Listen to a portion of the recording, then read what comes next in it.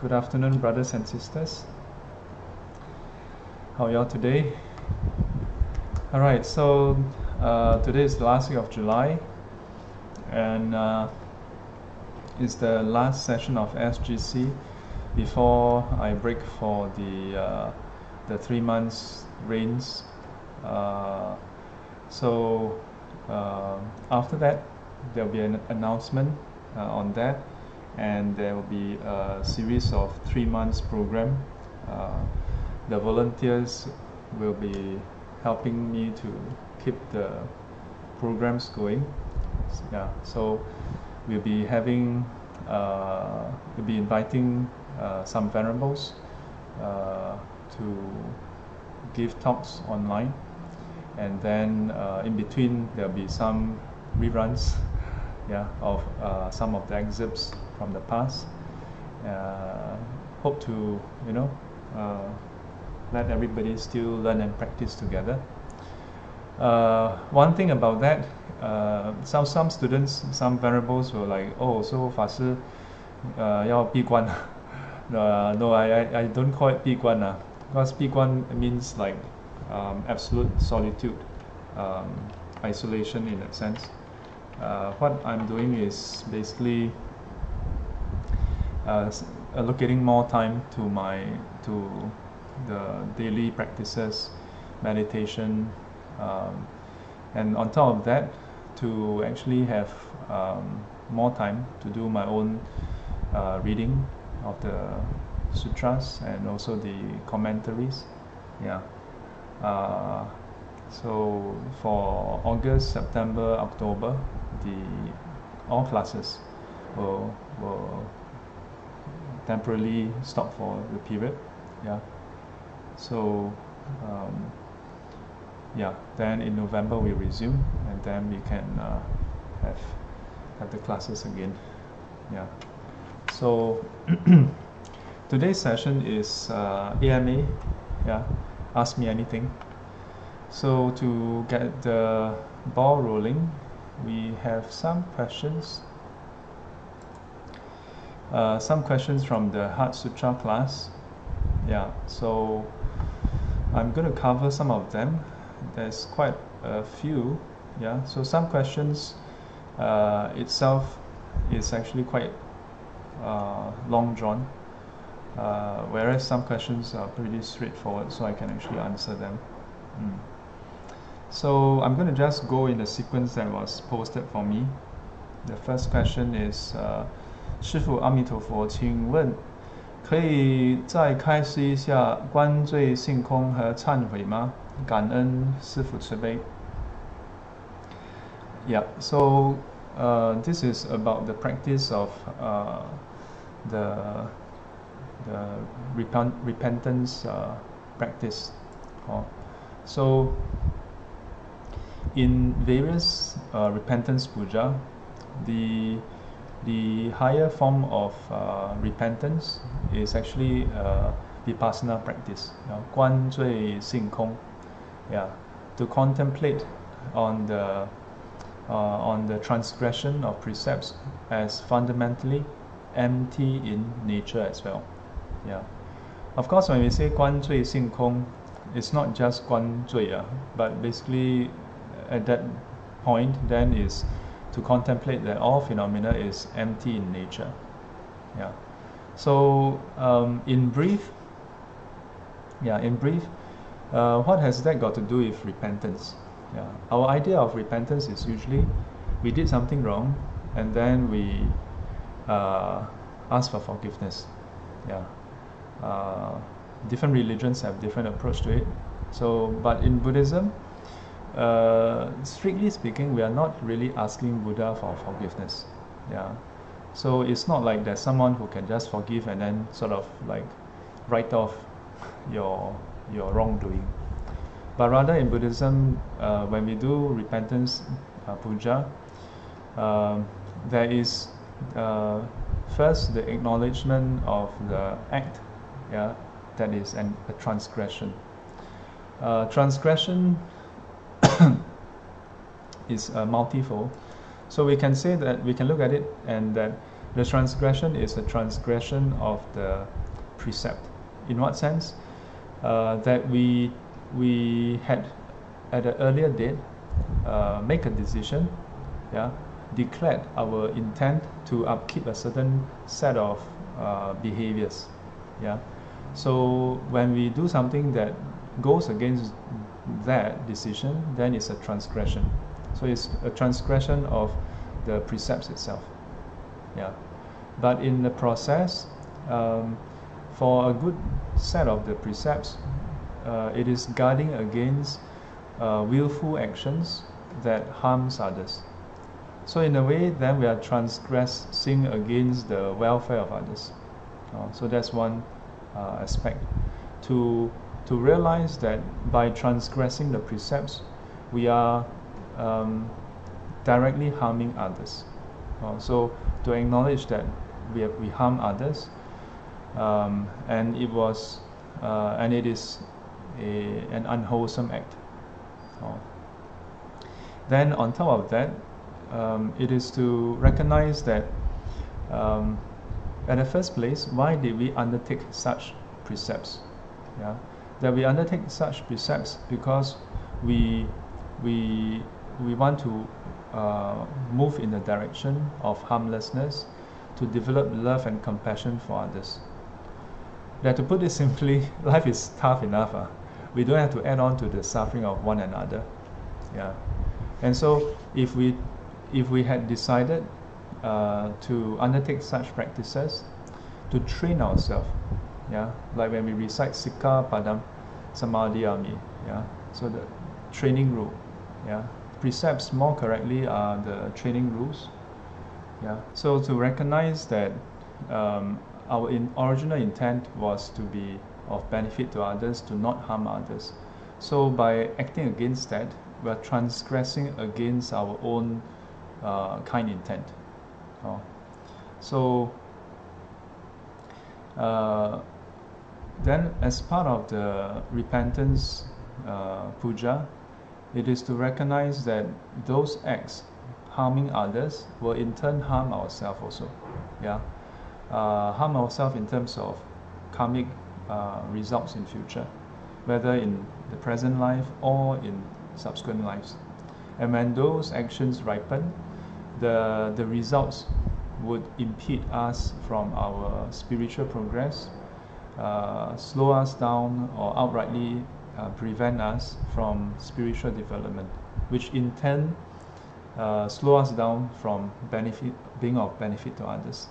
Yeah, so then finally we make a strong resolve to act otherwise. That means to not act in harmful ways.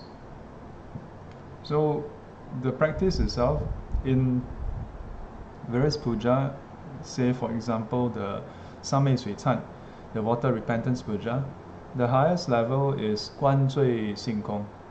Yeah.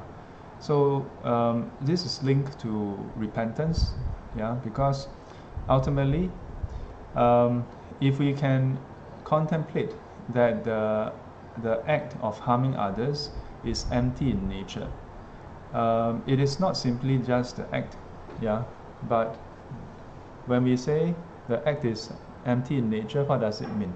It means that it is also dependent arising. Dependent on what? Dependent on defilements, yeah, dependent on our wrong view, defilements, yeah, and we succumbing to that, yeah, and these in turns are dependent on other conditions, yeah. So as a result, if the conditions change, then the harmful act don't have to take place, yeah.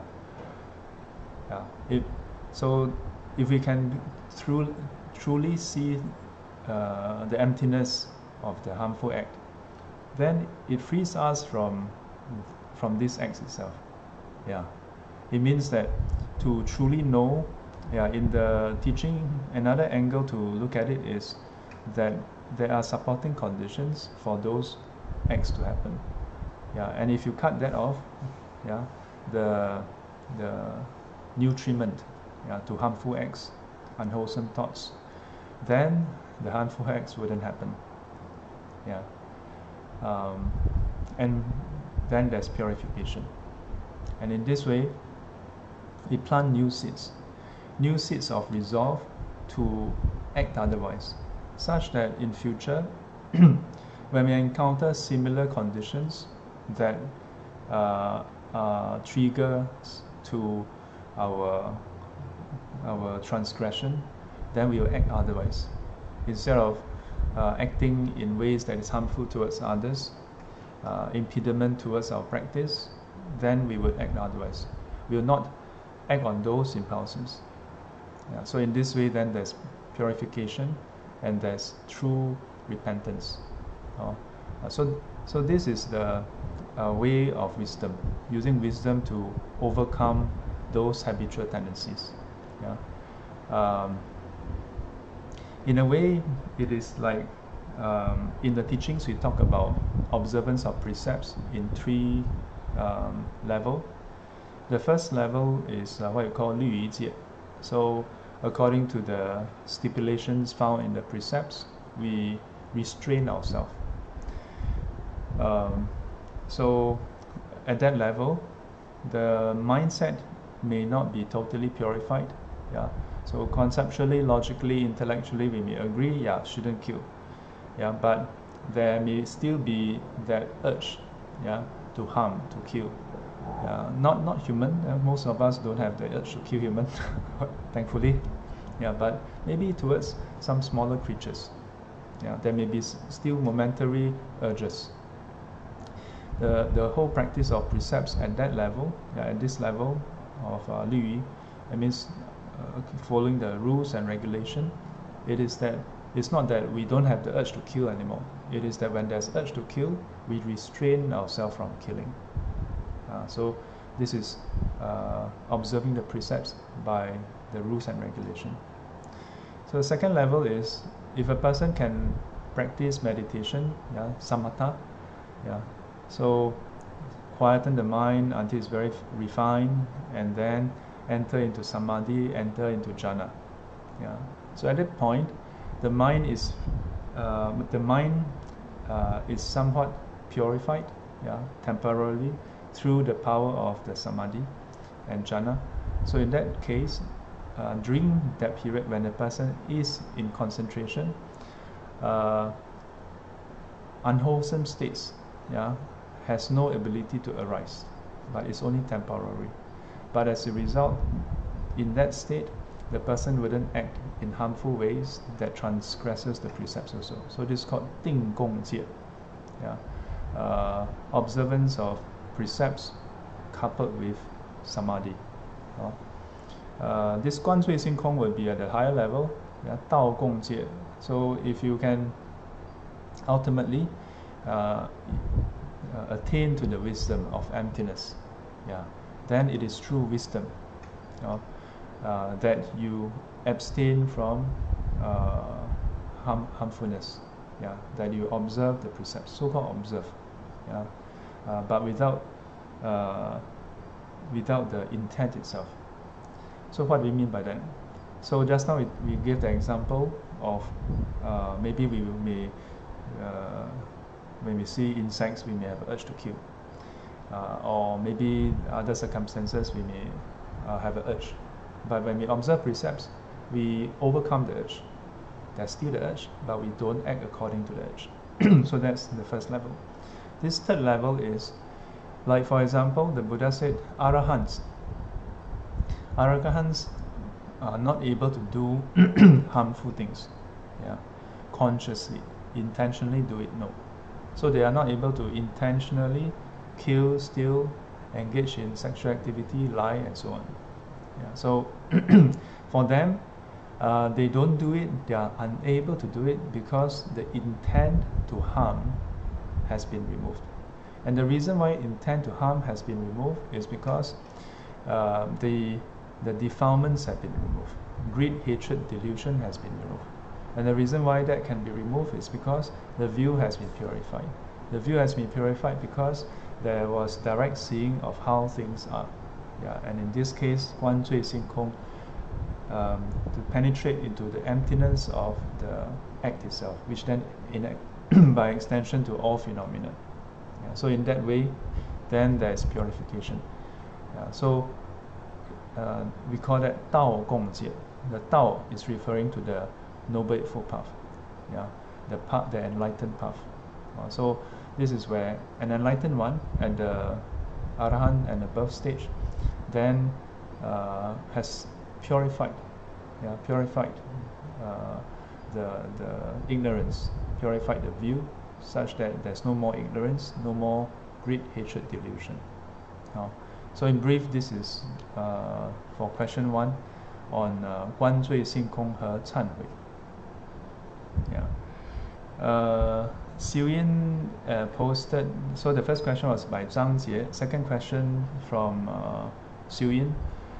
师父，请您讲解大乘的4种颠倒感恩. Yeah, so for this, I would leave it to after the retreat.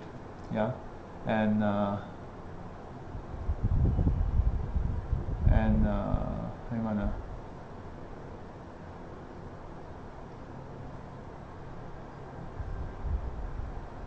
Yeah, I will leave it to after the retreat and have a Dharma talk on that. Okay. The third question, Lok John asks, yesterday Shifu mentioned the Zhou in the front, 四大神咒、四大明咒、四无上咒、四无等等咒.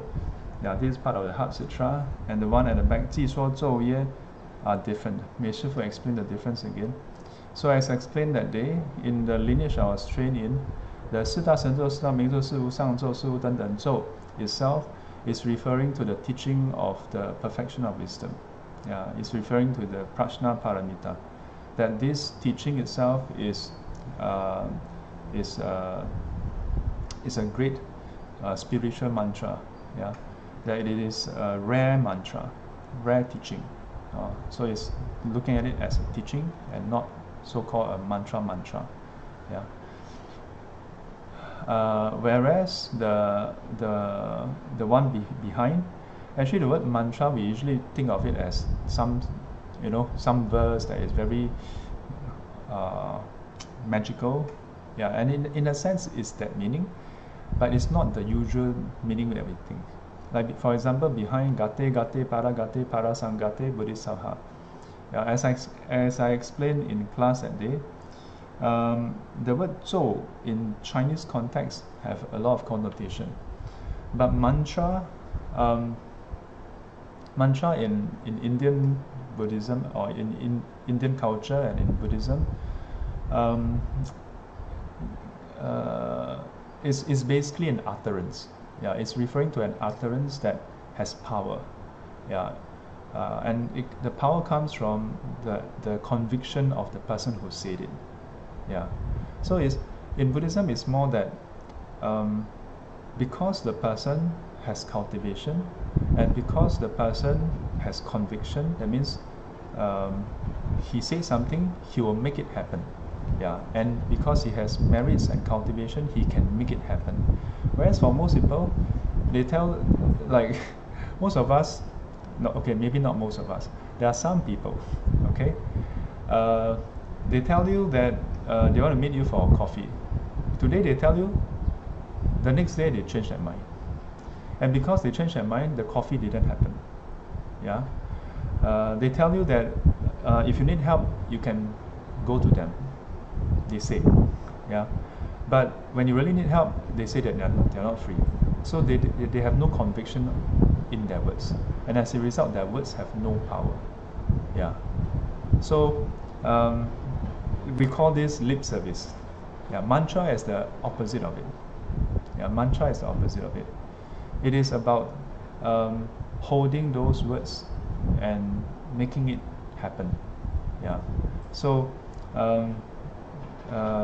in that sense, the teachings of the teachings itself of perfection of wisdom has that same connotation, that these teachings have that power, that if it says the teachings describe reality as dependent arising and empty in nature, this is how it is. Yeah, this is how it is. Yeah, it is not like it says and then but it can be overturned. Yeah. So the verse behind is basically an exhortation, yeah, from the Buddha to or Guan Yin Pusa, if you will, to whoever is practicing it, yeah, to strive towards um, the end of suffering, to strive to cross to the other shore, from this shore of suffering to the other shore of Nibbana. 此岸生死苦，彼岸涅槃乐。Yeah. So gate gate, to go, para gate, to go over, para sangate, to go completely over. Yeah. So as I mentioned in class, some of the commentators, some of the masters have commented that the gate gate para gate para sangate refers to the different stages of progression. Yeah, so like we may say gate para sangate bodhisattva, yeah, attain great awakening. Usually no power. Yeah, it is like when we make a mistake, like earlier we talked about 忏悔, then people repent. Yeah, is our repentance powerful? Does it have the mantra power? It depends. Do you stick to it? When you say you don't do it, do you really stick to it and never ever do it? Yeah. When we learn a teaching, when we go for Dharma class, we go for retreats, we feel very inspired. Now we say, oh, I must see through reality. Yeah. I must not succumb to my defilements. I must contemplate. Yeah. I must meditate every day. Yeah. And every day you repeat and you remind yourself. But does it have power? Yeah. Do we put in power into those words? Do we put in conviction to those words? Yeah.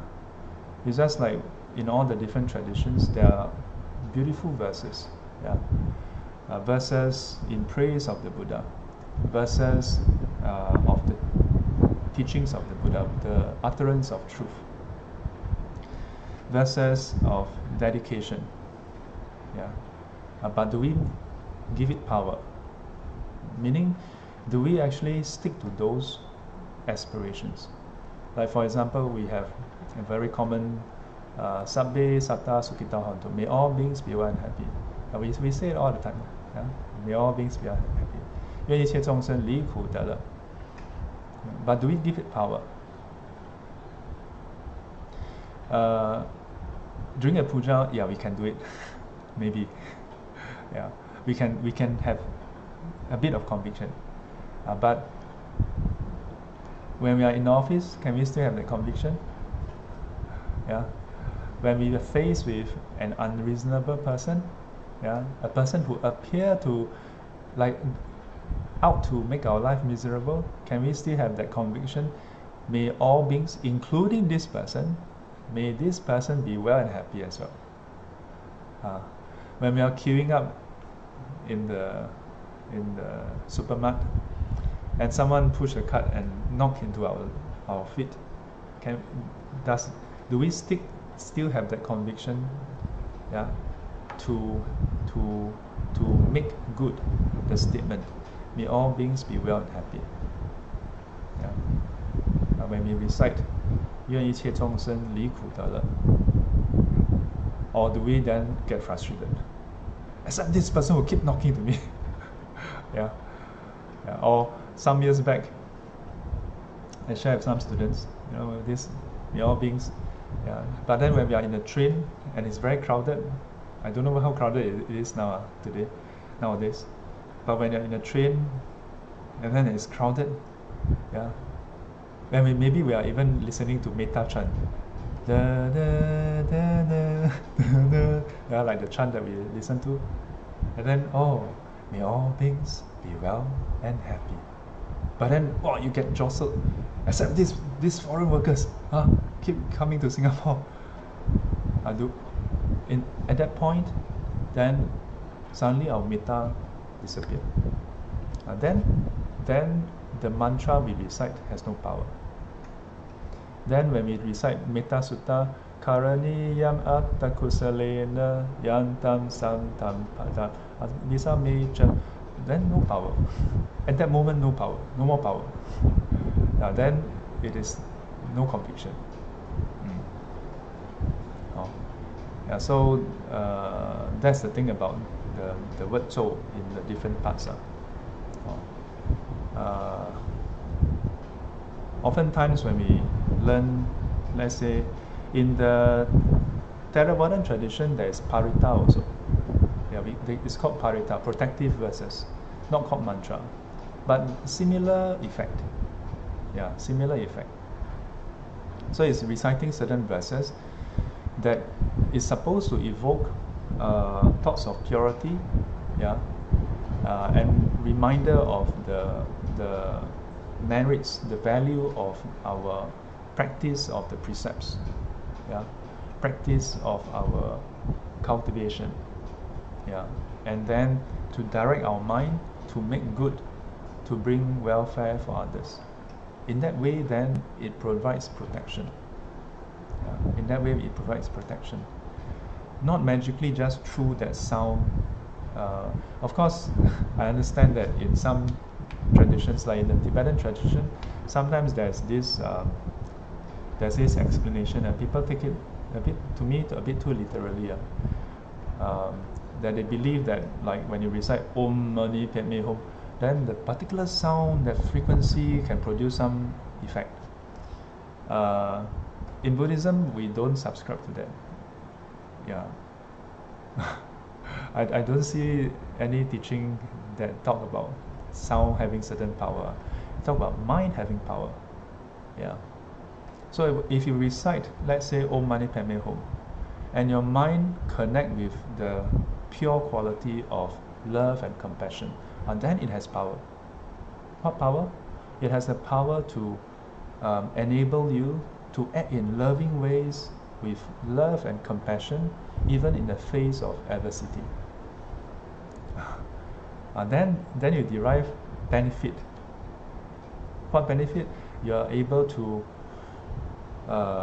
act in wholesome ways, beneficial ways to others, regardless of how they treat you. That is power. Power in Buddhism is quite different from power in the worldly sense. Worldly sense is I have power, that means I have the ability over others.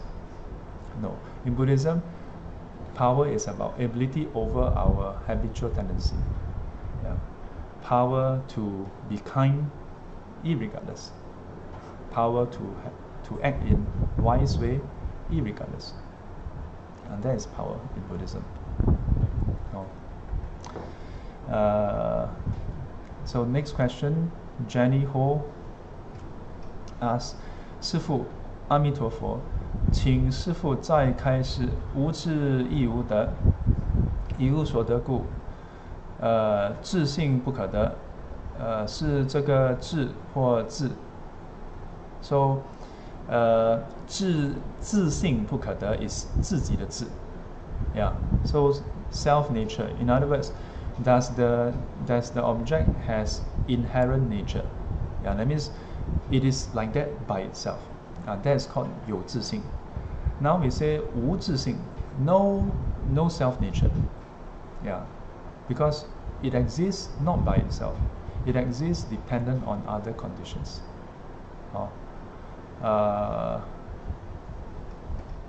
The question mark is only the last line, so I'm not sure whether the first two lines is actually a question, or do you want me to explain the first two lines? 无智亦无得.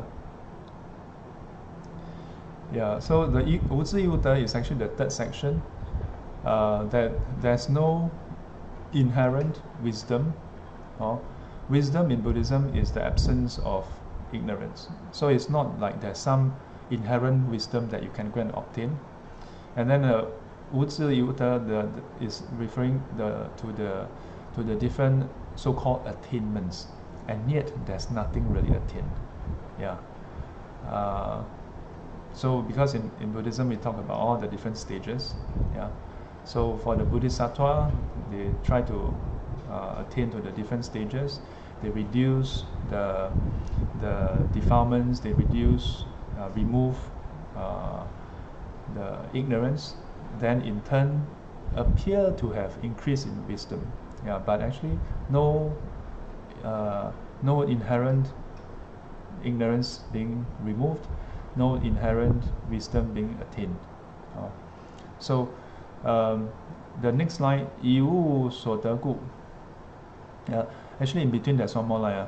无智亦无得. Yeah, so the last part, 无智亦无得, 以物所得故. So the 无智亦无得 is part of the whole series of 四故空中无色无受想行识无眼耳鼻舌身意无色声香味触法无眼界乃至无意识界无明亦无明尽乃至无老死亦无老死之故无智亦无得 yeah, then 以无所得故. So this whole chunk, the earlier part, as I explained that day, is referring to the various stages of our progression, and it refers to the different things that we are entrapped towards, that we hold as real, as substantial, as inherent. Yeah. But if a person can progress through the stages, then ultimately he sees that whether in terms of worldly phenomena, yeah, conditioned phenomena, yeah, or the very nature of purity and impurity, or even the attainments, yeah, that we pursue. In other words, everything, yeah, all phenomena are ultimately empty in nature. And they being empty in nature, there's nothing substantial, permanent, unchanging that you can actually attain. And hence, 无所得. Yeah, so in Buddhism there's this phrase of 无所得的智慧. Yeah, the wisdom that realizes that the things that we used to grasp onto, that we pursue, we fight over, we quarrel over, we kill over, actually at the end of the day, nothing substantial, nothing tangible, substantial. Yeah, dreamlike pursuits. Yeah. So once you attain this wisdom, seeing that it is like that, yeah, 以无所得故，菩提萨埵依般若波罗蜜多故，心无挂碍，无挂碍故，无有恐怖，远离颠倒梦想，究竟涅槃. So then the Bodhisattva is able to, with this wisdom, be free of all preoccupation, be free of all worries, yeah, and subsequently fear and suffering. And then at a later stage, and even be free of the four distortion and attain to ultimate nibbana.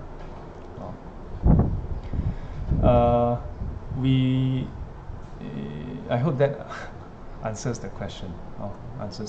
This question 4. Jenny Ho asked one last question. 师父，吉祥阿弥陀佛，我漏了一个问题。请问观世音菩萨在什么因缘和舍利佛尊者在心经里对话？比如佛说释迦罗月经是因为有一天佛陀看见居士向六方朝拜，谢谢师父，感恩。So if we look at the 大正藏, there's a website online called cbeta.org. It has up to 6 to 8 different translations, yeah, of the Heart Sutra. And in various translations, they differ slightly by certain terms. Yeah, but you can see more or less that they are actually the same text. So the one that we usually recite is by Xuanzang Dashi, and it just focuses on the reply itself. But the other ones, you can see that prior to that, there is the Xu Fen, which is the usually when we recite the sutra, there's a 如是我闻亦是佛在某某地方, yeah, a certain place. Yeah, so this Heart Sutra, if I don't recall wrongly, should be at the Lingqiu-san. And then, so there are several people there of the disciples, And then there was someone, in this case Li Fuzhen, asking the question like, if a person wants to cultivate, how should the person cultivate? And then what we recite is the reply. What we recite is the reply. Similar to the Diamond Sutra. Similar to the Diamond Sutra. Yeah. So that is that's basically what we know is the condition. So that's the questions that we have from the Heart Sutra. Okay. Now let me take a look at the Facebook page. Where is my Facebook? Okay. Let me see the comments. Whether there are any new questions coming in.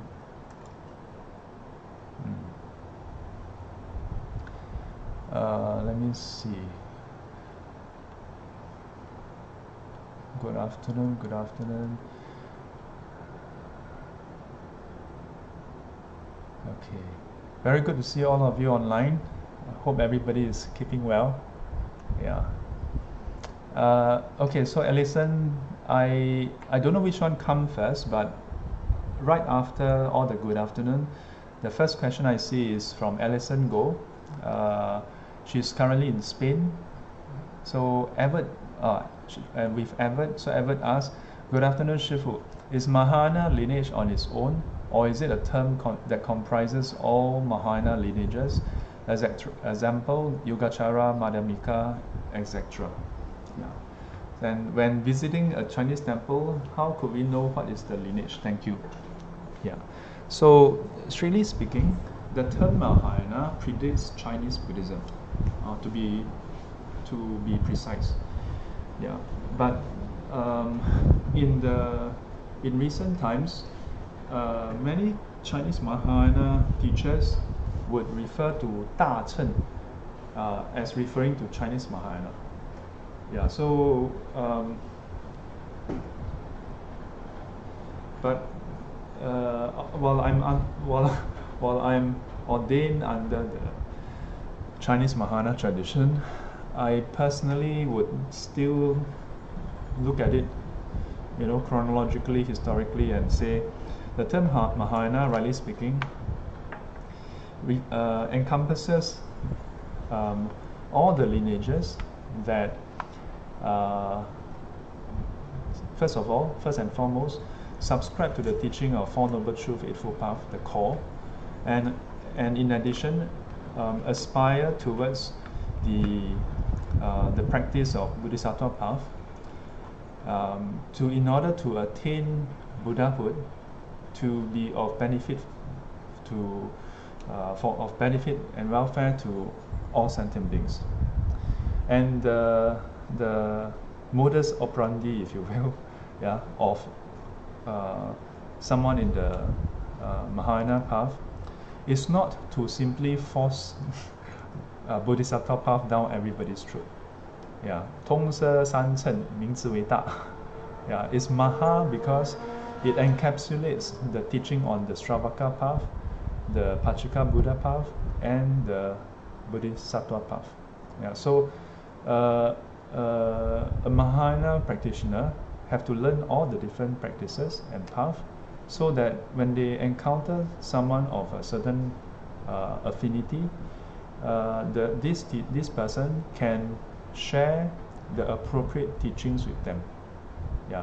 And given the right conditions, if the person is suitable and ready for higher learning, then share with them the other path as appropriate.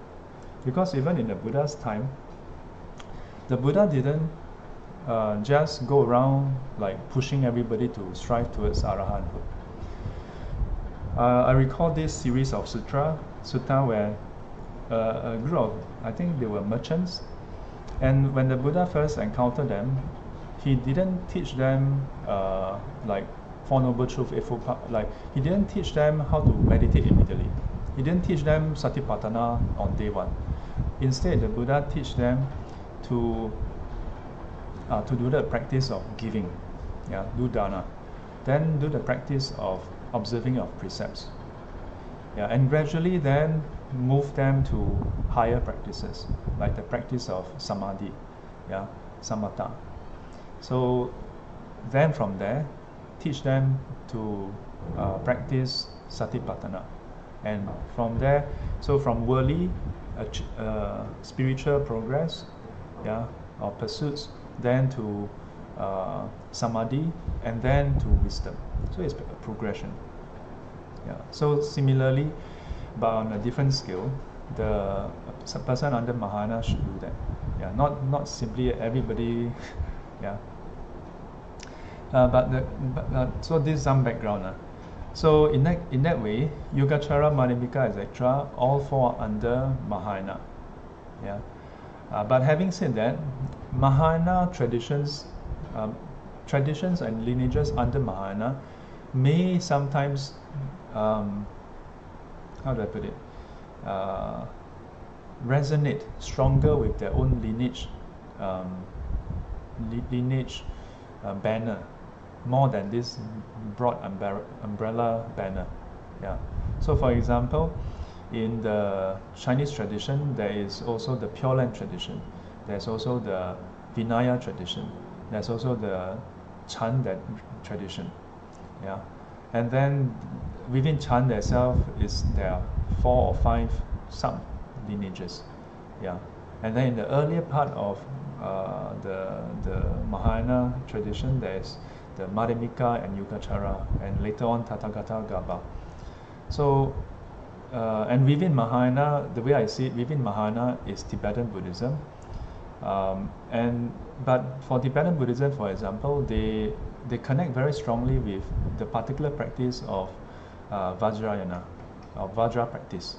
Yeah. So they as a result they identify more with Vajra than in a way Mahayana. But some would say not so much, but rather they see the two as equivalent, as one.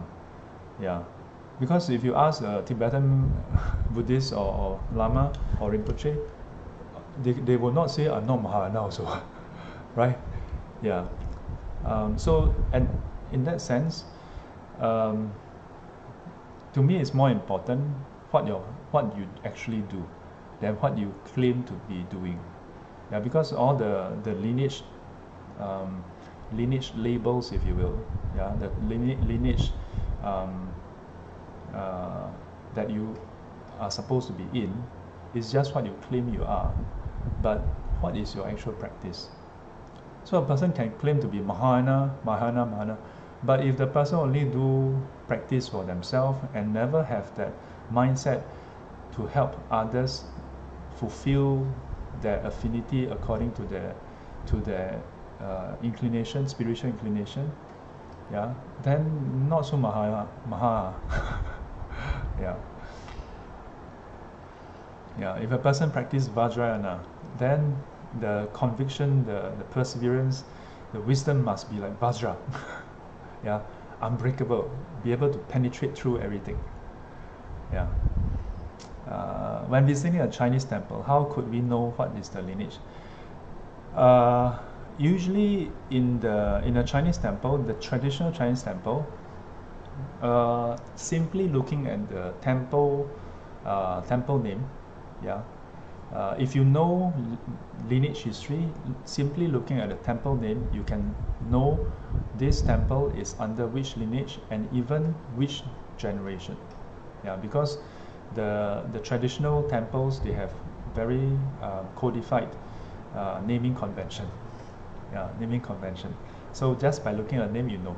Just like Chinese monks, our names don't just randomly, come in. So the middle character has certain connotation. Oh. So that's the answer. But an easy way is, if you are not sure, then ask the resident monks there. Yeah. But in modern times, a lot of Buddhist societies don't necessarily follow that. Like for example, the Buddhist society that I'm advisor to, it's called Little Dharma Works. Yeah, 小护法. this points to more of the aspiration of the volunteers, yeah. So it doesn't have any of the lineage connotation. So Eng Wee Teo asked the question: do we have to undertake 5 precepts ritual ceremony to become Buddhist? More like the refuge taking, yeah. Refuge taking is what so-called make you the Buddhist. So this question have been asked for the longest time. Yeah, it is a valid question, but more importantly, some students, when they ask this question, there's a few things I will ask them. So the first thing is, some students, they ask this question because they don't see a point of going through the ceremony, given that it's just a ceremony. They feel that doing the practice itself is more important. And so the first thing I tell people is, technically speaking, if you think about it, the Buddha in his final birth, there wasn't even a Buddha, to begin with. So 佛陀无师自悟嘛. So the Buddha managed to attain enlightenment by himself without even taking refuge in the Buddha in the final birth. But it's like saying Carl Lewis is able to run 100 meters below 10 seconds. So all human beings should be able to do that. Well, in principle, yes, but in reality, most people cannot. Why? Because most people didn't put in the number of hours of training. So in principle, you don't need to do all that to attain enlightenment. But how many of us have the capacity to attain enlightenment without doing that? Now the question here is not about enlightenment, it's about becoming a Buddhist. But then why do I bring enlightenment? Because ultimately, to become a Buddhist means the word Buddhist can sometimes become can blur the intent. To become a Buddhist means to become a disciple of the Buddha, and it basically speaks of your long-term, speaks of your conviction in the Buddha as your teacher. Yeah, that you have faith that this person is awakened, yeah, a truly awakened person, and in turn his teaching can awaken you, and you have the conviction that he has disciples, the Sangha, who has tried the teaching and attained enlightenment, and that has the connotation implication that this teaching is empowering anyone who try it with the right conditions and effort can attain enlightenment. Ergo, ourselves. Yeah. So to take refuge in the Buddha Dhamma Sangha has that condition, and then in turn that we wish to move in that direction. Yeah. The question is the degree and readiness of us lah. Now, if we take Buddhists in the Buddha's time, there were no ceremonies, no ceremony whatsoever. If you look at a lot of sutra, yeah, in the Pali Canon, at the end of it, then the individual, like in the Sigalobhada Sutta, yeah, Sigalaka, the young man, he basically said, it is wonderful, it's wonderful. It is just like someone who has set upright what was overturned, someone who has brought sight to one who is blind, someone who has brought light to darkness. Yeah, and then so that's in praise of the Buddha's teaching. Yeah, and then the person would say, may the Blessed One take me as a lay disciple from today until the end of my life. And that's it, no ceremony. He just uttered these words, and the Buddha consent in silence, and that's it. He become a Buddhist, a Buddha's disciple. So, so technically, still okay. Yeah, technically say okay, but you must say it to someone. Yeah. So meaning that there must be someone witnessing it. In the Buddha's time, there were certain implications because monks in general would go on alms. So by declaring yourself as a lay disciple, then the Sangha would know that if they go on alms, they can go in a certain areas. Yeah. So that's the implication that you would support the Sangha in their practice through their requisites. So how about nowadays? Do we then need to go through the ceremony or can we skip it? Yeah. And it brings us back to the first statement, which is many students, when they ask this question, they feel that it is not necessary. Yeah. Just now I just said, in principle, not necessary. Yeah. But then I ask people, why do you feel that it's not necessary? Yeah. And then they say, no difference. No difference. Yeah. Notice that the reasoning I gave, the explanation I gave, is not that there's no difference. But if a person thinks that there's no difference, then I ask them, if there's no difference, then why are you not taking it? So apparently there must be a difference, right? If there's no difference, then why are you resistant to taking it, going through the ceremony? So apparently the ceremony means something to you, maybe not something that you want. Yeah, the ceremony is about conviction. Just now we talk about power. Ceremony itself doesn't give you power, but in a way it pressures you. It gets you to commit publicly. Ceremonies are almost always with other people around. You rarely have a ceremony where it's just you're by yourself. And you conduct a ceremony by yourself. Usually ceremonies have witnesses, people to bear witness to your conviction. Yeah, or in celebration of your aspiration. And in this case is in as witness and in celebration of your conviction to take the Buddha as your teacher, the Dharma as the teaching of truth that you will strive to abide by, and your conviction that there are those who have practiced in this way and attain enlightenment, and thereby you also strive towards this direction. And in part, then the 5 precepts is part of this whole process. And by making that declaration in public with witnesses around, then you're holding yourself to it. Yeah. Easy for us to say, oh, but I do it anyway. But if you don't have that, if you're not ready to make it public, then no power.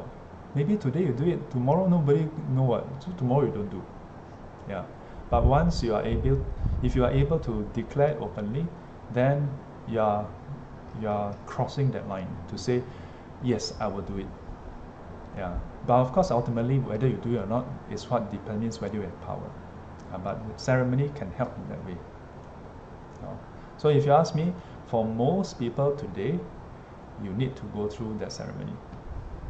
Yeah. So I'm going to just click like to mark it out. Lei Hua asks, good afternoon, Sifu. What is the meaning, significance of the Dharma wheel? The Dharma wheel predates Buddhism. Yeah, the word Dharma is an Indian word, so it comes before there's Buddhism. In Indian culture, the word, the Dharma itself, the meaning has several meaning. The 3 main ones that we find in Buddhism is, the first one is all phenomena. The second refers to the principles and structures that defines all these phenomena. Yeah, so it's the meaning of support. And the third one is that among all this definition of principles and structures, there's a specific group that defines and supports wholesomeness, that give rise to wholesomeness, and that is called the Buddha Dhamma. So Um, in Buddhism, we look at the Dharma wheel as this principle of truth in action. Yeah, Chakra wheel in Indian Buddhism can be literally taken as that wheel, and figurative, like imagery wise, we often draw the wheel. But it's not that the Buddha carried around a wheel and then carried the wheel around. In Indian culture and language, the wheel has the connotation of movement. Yeah, and it in turn it implies action. Yeah, so like for example, Dhammacakkappavattana Sutta. Yeah, so here Cakkappavattana, it has the it has the meaning of the Buddha turning the wheel of Dharma. Yeah, so meaning that the Buddha is putting into action, yeah, putting into action the teaching of truth. So Dharma wheel has that meaning. Yeah, so not literally a wheel spinning around. Yeah. Jia Ning asks, 师父完，请问师父，听说如果我们念观世音菩萨圣号，观世音菩萨会帮我们。How does this work? How does this work? According to the various sutra, 观世音菩萨, not just 观世音菩萨, all the various bodhisattvas, they all have certain personal vows, but they have vows that is common, and the common one is whoever is in trouble, the bodhisattvas will try to help us. Yeah, so I like what my teacher said about this. So he said,观世音菩萨has this vow that he will fulfill the wishes of anyone who recites his name. Yeah, but he says观世音菩萨is selective.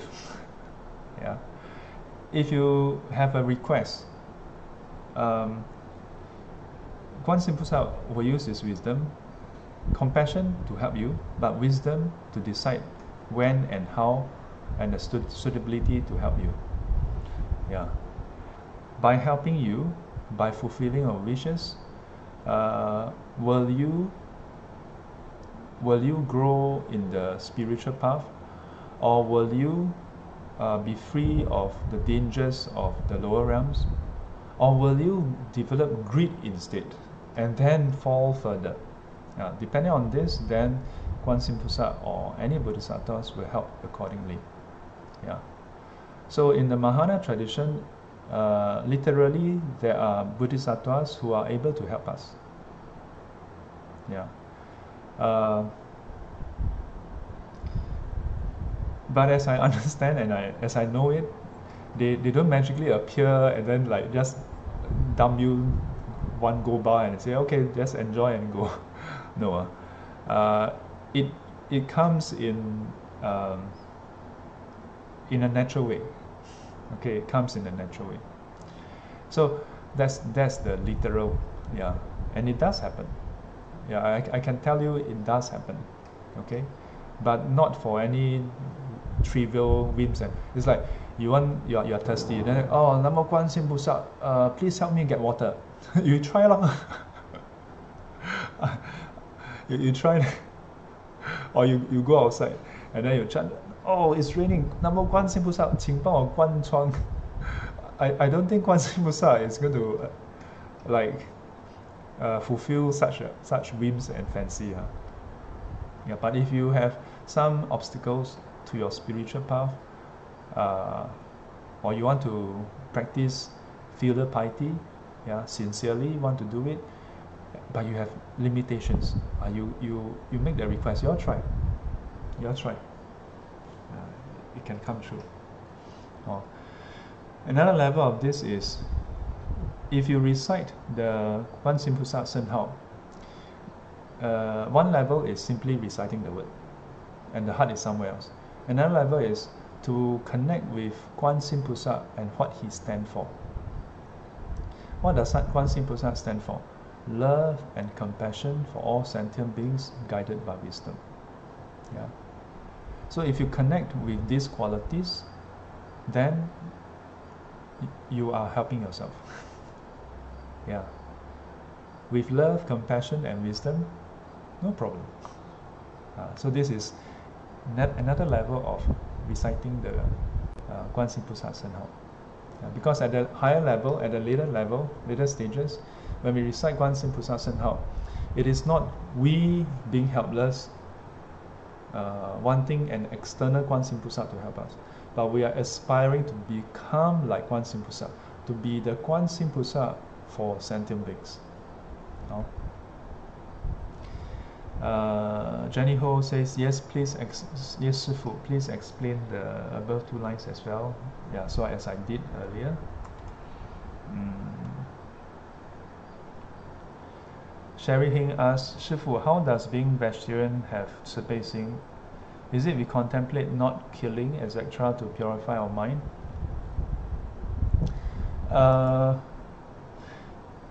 Simply being a vegetarian itself doesn't necessarily imply that you have Ci-Pei-Xing. Yeah, but it can help us to cultivate love and compassion. Yeah.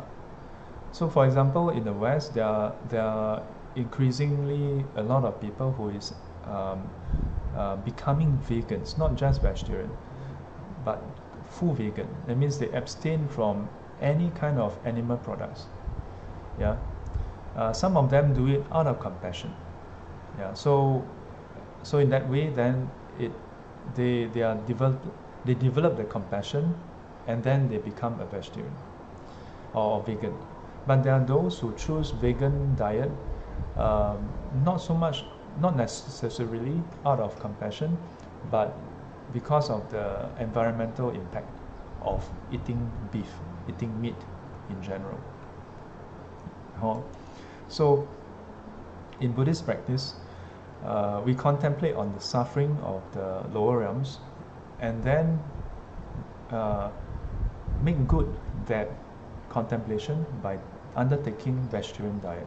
So we consciously choose vegetarian diet so that sentient beings suffer lesser. So in this way, it developed love and compassion.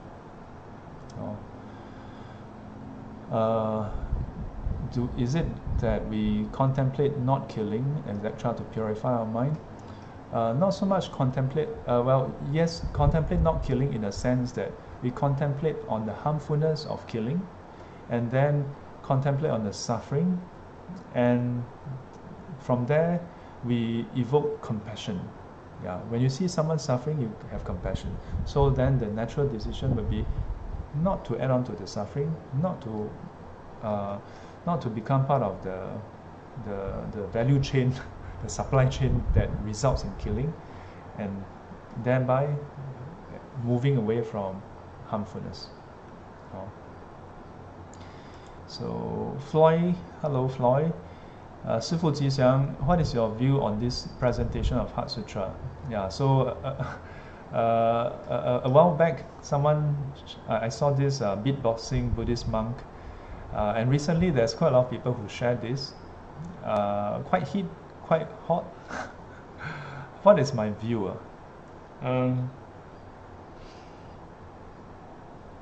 What is my view? I have quite a crazy view about things sometimes. You know, in the Chinese Mahayana tradition, we have the bells, we have the drums, and usually I only just use this. Yeah, in some occasions I may also use the mu yu. Yeah. So today we look at this as archaic. Some look at this as archaic, and many times as very spiritual. Yeah. And in the Buddhist tradition, when we learn to use this, we do treat it with respect, but not because it is anything magical by itself. No, not by itself, but because of our intent. When we use this, it is purely to guide and lead a congregation to do cultivation, and as a result, this is something that we should treat with respect. But you must know that the way some of these instruments are played, or that the way we have all this, is actually in a sense the pop music of Tang Dynasty, the pop instruments of Tang Dynasty, the cymbals, and the way the melody. A lot of this actually came from the Tang Dynasty. I'm talking about Chinese Mahayana. So in that sense, the way we chant were kind of like the pop music back then. To me, the presentation itself must serve a few purposes. Just like our ropes, it should point people towards quietude. Yeah. So even though there are all these instruments, right? From what I know, all the instruments in the Chinese ensemble are all single tone, only one sound. There's no difference in tone. Yeah, whether it's in general, we only use percussion. Yeah, in general, yeah, and they're all single tone, and it is more to get everybody to be uniform. Yeah, not to evoke worldly desire and so on. Yeah. So when I saw this video, a few thoughts came to mind, and I thought it's just like some other venerables who were in the entertainment industry, and they use different approaches to present what they have learned or appreciated from Buddhism. And initially I thought, isn't that kind of like not putting aside their past, Yeah, shouldn't they just embrace the monastic path totally? Like for example, in the Tibetan tradition, there are some Rinpoches who actually make movies. Yeah. So there are different opinions about it. Some say that that's the way to go. May not be. That doesn't mean that everybody must make movies, but that's one way to reach out to people who can, through the movies, then learn Dhamma. But there are those who say that shouldn't be something that monks should be doing. But then it got me thinking also. Like for example, I wrote the digital Buddha Vachana, and then later become daily Buddha Vachana, and part of it is still working, and that was using my programming ability from the past. It's a skill anyway. I have it. Yeah, I don't need to go and spend 3 years to relearn it. I already have it. Back in US, when the monastery I was with, Fire Monastery, our lineage monastery, they wanted to set up a website back in 2003. To save on cost, I picked up PHP over about 3 or 4 days, and then helped to set up a website. So I see myself setting up the website not that different from what this monk is doing. Yeah, it's using what we already know to present Dharma in a certain way that can make it easier for people to relate to. Yeah. But how individuals, that means the monk themselves or nun for that matter, relate to it, that is their own cultivation. Yeah. So like for example, this venerable who is doing beatboxing, if while doing it, he's still enjoying it as a form of music and not so much connecting with the teaching of wisdom, then that will be going off course. But I don't know, I can't encompass his mind yet, so I don't know.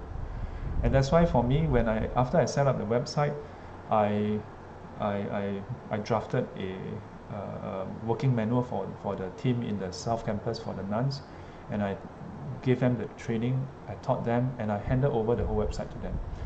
After a couple of years, they actually migrated to WordPress.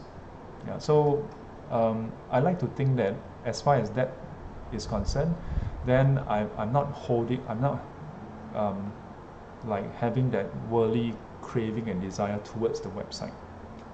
Yeah, this is something that, this in a way a burden, a task that we need to take it upon ourselves if we were to use worldly means to propagate the teachings.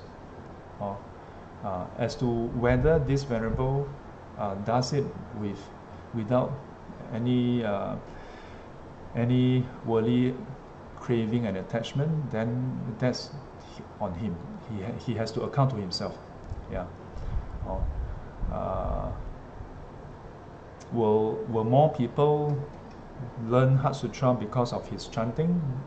I don't know. Yeah. Like the very fact that our teaching is on Facebook Live is a difference in the medium, isn't it? Yeah. There may be some conservative Buddhists who may even feel that, wow, how can a monk give teaching like as though it's I don't know, like very conservative ones, they may not find this palatable. So it depends. Yeah. But on a personal note, I would stick to the traditional Chinese chanting anytime, because for me, even the melodious chanting of Heart Sutra, to me, I don't quite connect with that. Too melodious. Like, there's one I think by Imiwi. I think a lot of people like that. Yeah, I don't have issue with people liking it, but I personally prefer the traditional chanting, which is quite monotone. Yeah, like her chanting is 观自在菩萨行深般若波罗蜜多 and so on. So to me, too much up and down. Whereas the traditional chanting, 般若波罗蜜多心经观自在菩萨行深般若波罗蜜多时，照见五蕴皆空，度一切苦厄舍利子。So it is, it gets your mind to just quieten down very quickly. Yeah, it's the same as the question that some people have: is it okay to listen to some kitaro when we meditate? It depends on what you want. Yeah, if you really want to quieten your mind, ultimately you cannot have any music. So it's a matter of degree. If a person is super stressed, and meditating with some music can help to reduce the stress a bit, yeah, then it's better than not meditating, right? But you cannot say that meditating with music is better than meditating without music in the proper way. So to me, it's a matter of degree and ultimately what you are trying to achieve for that session. Between not connecting with Heart Sutra altogether versus listening to it in this beatboxing manner, if teenagers listen to this and they say, "Oh, Buddhism is cool, man, I want to attend Heart Sutra," by all means, please play this more often. Yeah. We are over short time already, and there are quite a few comments coming in. Shifu Serin Chu asks, Shifu, from a Buddhist perspective, how could we view death? There are so many angles to this. Yeah. I will just say in brief, death itself is part and parcel of life. What the Buddha observed is, I always like to say the Buddha is the first big data analytics. Yeah. He's the first, in recorded history, the first big data scientist. He observed his own life, his past life, manifold past life. He observed the whole world, the life of all sentient beings, and he observed from this certain patterns. The pattern about aging, sickness, and death.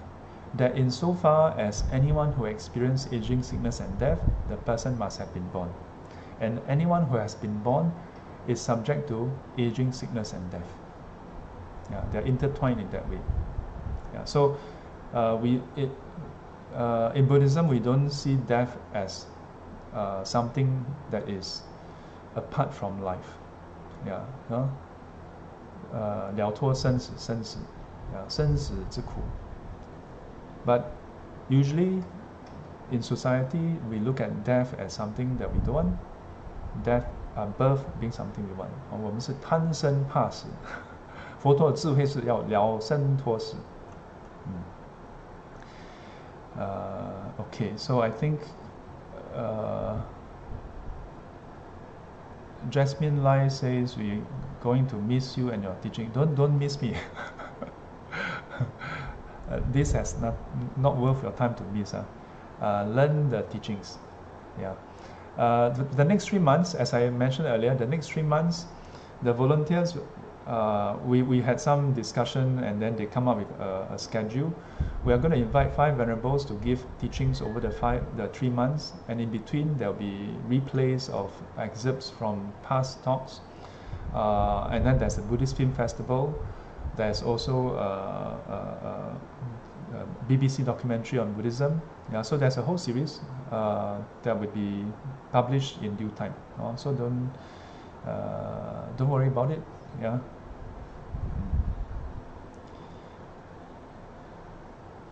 And that's it. Yes, very good. Yeah. Oh wait, Xing Zhao. At first I thought he just shared the teaching on right view, Samaditi Sutta, I think. So he seemed to have a question. The supramundane right view doesn't seem to mention karma and rebirth. So can secular Buddhists somehow use this as a sort of escape route? As long as they don't commit to rejecting rebirth and karma, so no adherence to wrong views, could they just, by using supramundane right views, attain to stream winner? Stream winner doesn't have full right view, if you ask me. The stream winner, the key wrong view that is removed for a stream winner is Sakkaya Ditthi. Yeah, Xing Zhao, you are familiar with it. The 3 things that are removed: Sakkaya Ditthi, the wrong view of a self. Yeah. Then the second one is attachment to rites and rituals. When translated in this way, the context is a bit hazy, but it's actually about those practices that doesn't contribute to your spiritual progress. Yeah. So but when we translate as rites and rituals, it seems like just, as long as it's not rites and rituals, then it's okay. No. Any practices that doesn't help in the spiritual path, the Sotapanna see through that, and so doesn't think that this practice can help, because he knows clearly the path and undertaking that he has taken that led him to this point. Yeah. The third one is doubt. The doubt is removed because the Sotapanna, having see through the fallacy of the identity as self, yeah, of self, attains to the truth, yeah, at least to this degree, and as a result, his faith in the Buddha is purified. Why? Because he knows for a fact that, when the Buddha teach that the view of a self is actually a fallacy, now he sees for himself, and that's why his faith in Buddha is purified. So faith purified, doubt is removed, and by extension the teaching, which is what he has attained to. And then because he has attained to this state, when the Buddha gave the teaching that there are those who have attained, to various stages, he has that faith also, that conviction that there is the Aryan Sangha, and then he has faith in the practices, the practice of the precepts leading up to this point. So Sotapanna, not necessarily having completed the whole set of the right view. Yeah, only up to Arahant then is complete, from what I know. Yeah.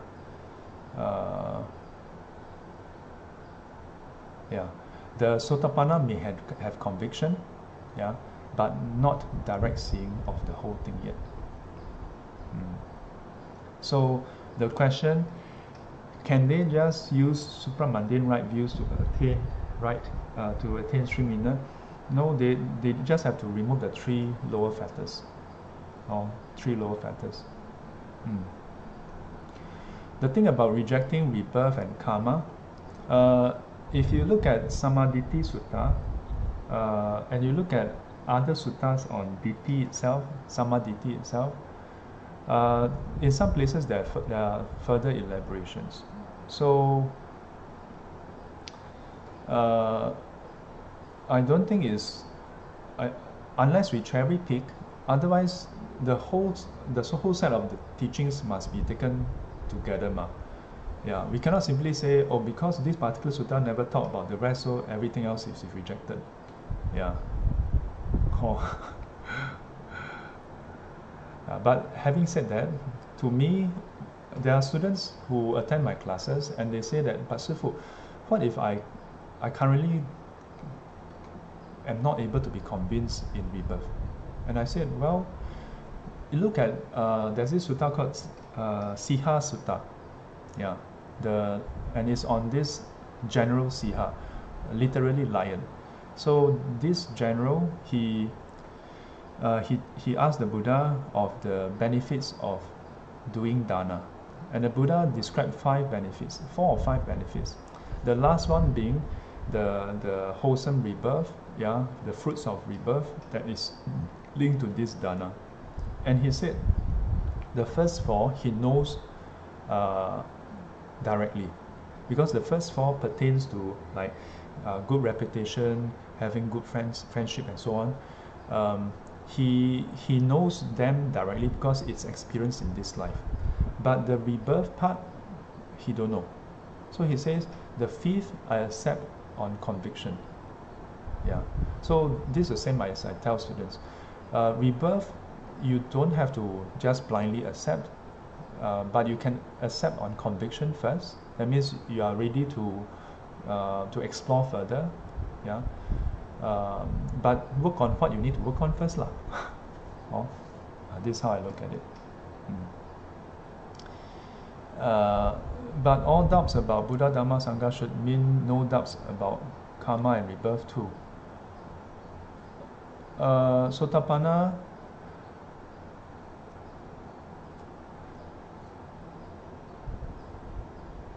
now, it is not that you remove doubt to attain enlightenment. It's that you attain enlightenment, then you remove doubt. So it is not that you have to remove your doubt about karma and rebirth, then you can attain Sotapanna. It's that you attain Sotapanna, then your doubts in the Dhamma is removed. A lot of people get this causality part, this part reverse. So traditional Buddhists, we always like cannot doubt, but that's not the case. As long as you're enlightened, you have doubt. It is that you attain enlightenment, then your doubt is removed. Oh, yeah. So removal of doubt is not a practice by itself. It is the verification of truth that is the practice. Yeah, and through that, doubt is removed. Okay. All right. We have way exceeded time. All right. So we wrap up now. I want to take this opportunity to thank the support all these months since we started going online, and especially the team behind Siapusa. They help to make sure that everything is running fine, and also their support for the next 3 months. And very importantly, your learning Dhamma. Yeah. Otherwise, I'm just talking to myself. The Dhamma makes sense only when we make good of it. Yeah. Try it out. Test drive the Dhamma. Yeah. The more you test drive, the more you know its particular nuances, the way it works, and the specific instances where maybe it doesn't work so well for you. But if you were to try it out, then you are able to further your progress, and then become a beacon of light for others as well. Yeah. And with that, we wrap up.